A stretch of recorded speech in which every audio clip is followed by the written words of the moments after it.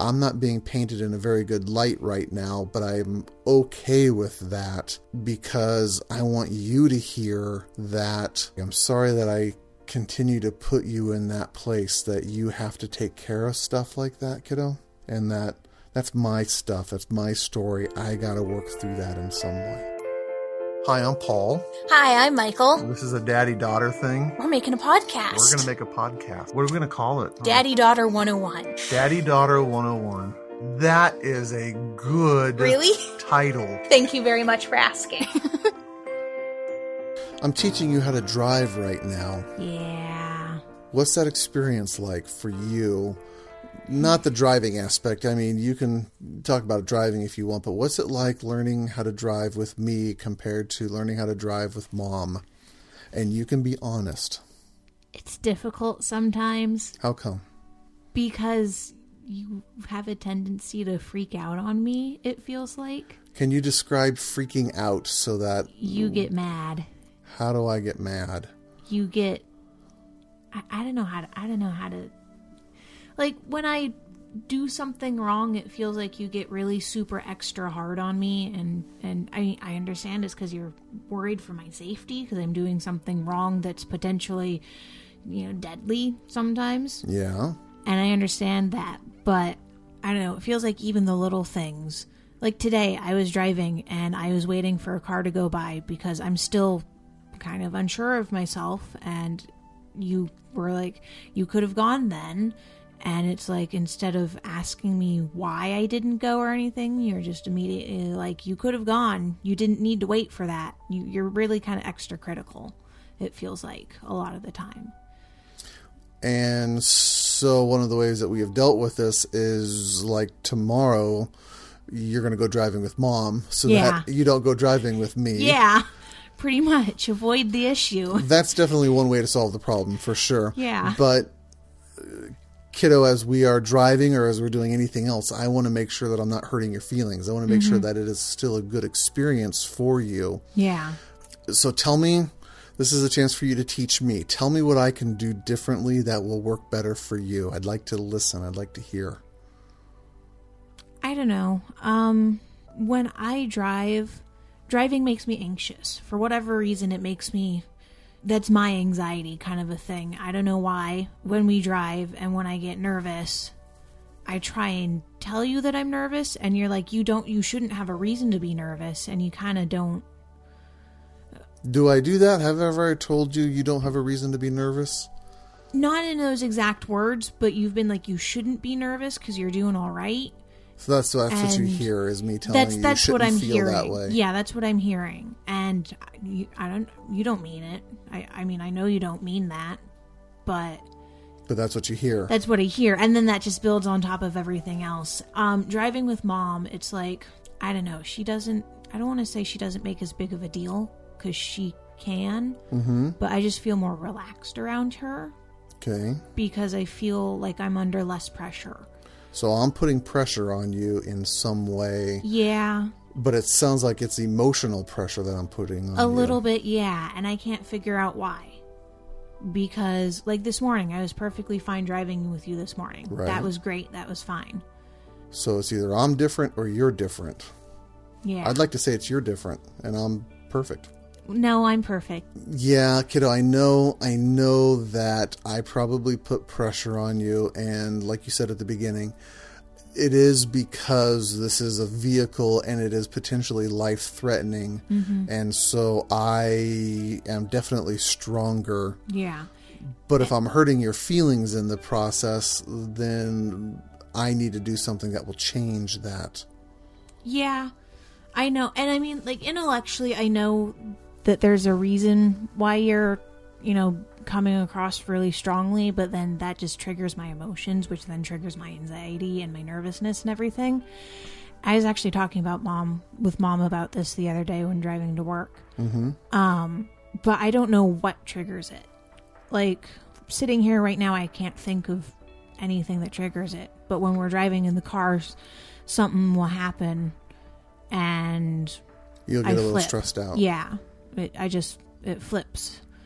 And I don't know if that's just because I'm emotionally nervous and my own inside my head mantra kind of gets going, and then I just can't shut that up, and then you saying things, I hear my own interpretation of that, and then just, it builds up, or right, what? Right.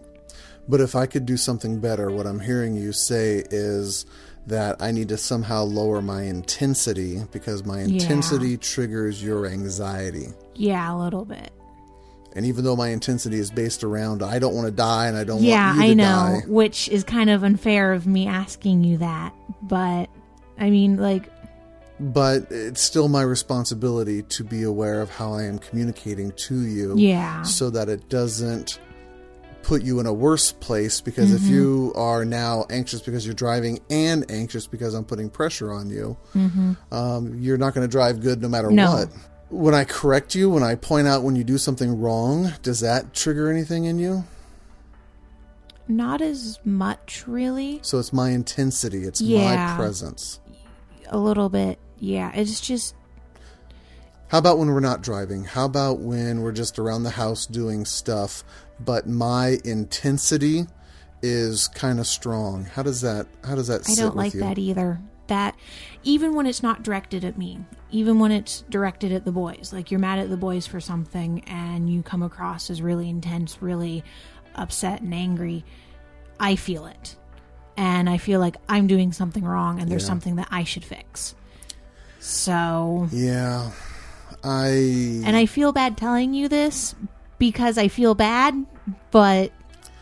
No, Michael, I'm thankful that you're willing to tell me this. I know that feeling from my growing up experience, and it was one of those things that I tried to promise myself that I would never put my family through. And here we are, where my story repeats itself, and I am doing to you guys what I experienced, even though I hated what I experienced. I know that my attitude, my emotions set the tone for the family, right? Yeah. And I wish that wasn't the case, but I'm aware that that's what happens. And so when you're telling me that I feel intense, when I feel strongly, it makes you feel like you're doing something wrong. And when that happens, how do you want to respond to that? What do you typically want to do? I want to be somewhere else. You just bail out. Yeah, I kind of do. That's when you disappear to your room. Yeah. The snow day when Sam went walking around and you were really upset. I was in the kitchen cleaning the kitchen, partially because I just needed something to do to keep myself busy, to keep my emotions kind of from taking over. Right. And partially because there's a little niggling thing in the back of my head that said if Dad comes home and is angry and the kitchen isn't clean, he's going to be angry at me because I hadn't gotten the kitchen cleaned yet. And so you're trying to make sure that there isn't something else that triggers me. Yeah. Which I feel like we've talked about this before. We have. And I feel like I tend to do that a lot. I feel like I tend to be the person who will get things done so that, you don't get angry at something else, which makes you angry at somebody else. So, yeah. Which I think is part of being just the oldest child. It could definitely be part of the oldest child. I'm the oldest child, and so I absolutely resonate and understand that desire to control the environment, which will then somehow magically control everyone's emotions. Yeah. And it never works the way that you hope, does it? Nope. Which sucks. It kind of does, yeah. Well, kiddo, this is the chance right now for you to hear from me. Number one, that I appreciate your awareness and you are trying to not have things that trigger me or put me into a bad place. But I also hear the pressure that's putting onto you, the emotional pressure that's putting onto you to have to take care of my emotions when that's not your responsibility or job. And I want you to hear right now that you don't have to do that. If I come home and something triggers me and it puts me in a bad mood, that is not your fault. Yeah. That's my fault. That's my stuff I need to work through.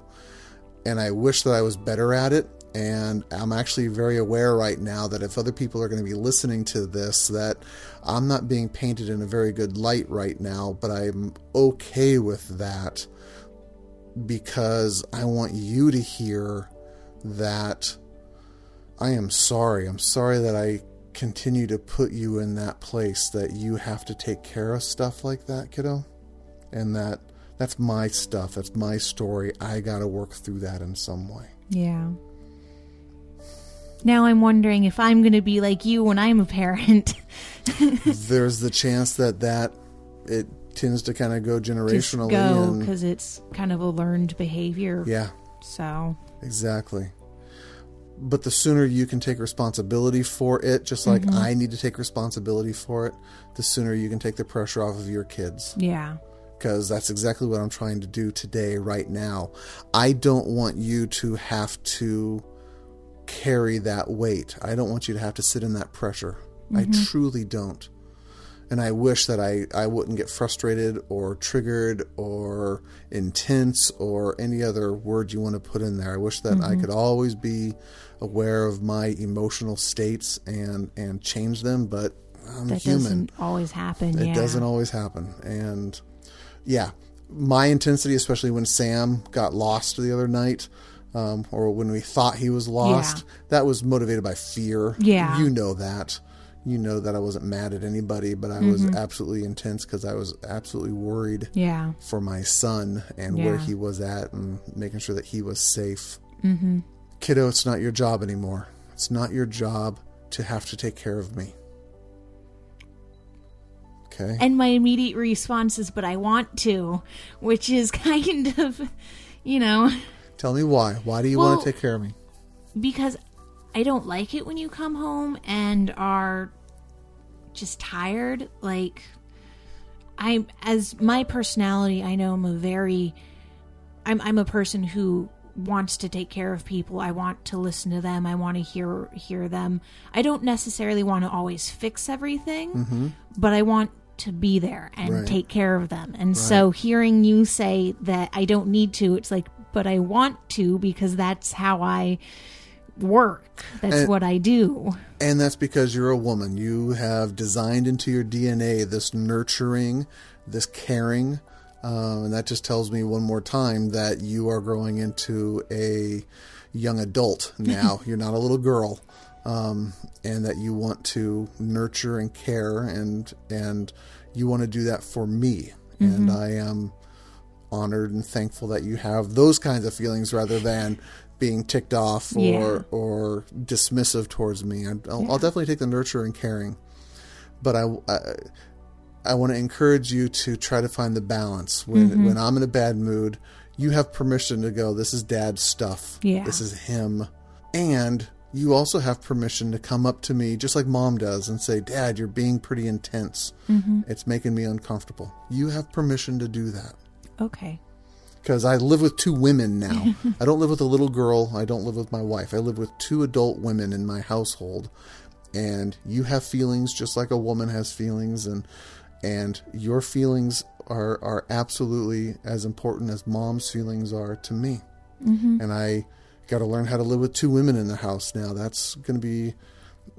It's not new because, I've been doing it for the last 19 years. But things are definitely changing. You have a different voice in our house now as a woman, not a little girl. Huh. That's weird to think about, but it is true because... Yeah. It is weird to think about. Yeah. It also comes with extra responsibility of being another adult in the house. You already know that. We've talked about that over and over. Yep. But your feelings are just as valid and as important as Mom's are. That's good to know, because there are definitely times when I would like to say something to you, but I just don't know how. You have permission. You have my permission to do that without any fear of reprisal or anything else like that. Your voice, your feelings matter to me. Okay, I'm glad. Thank you. You're welcome. I love you, kiddo. I love you too.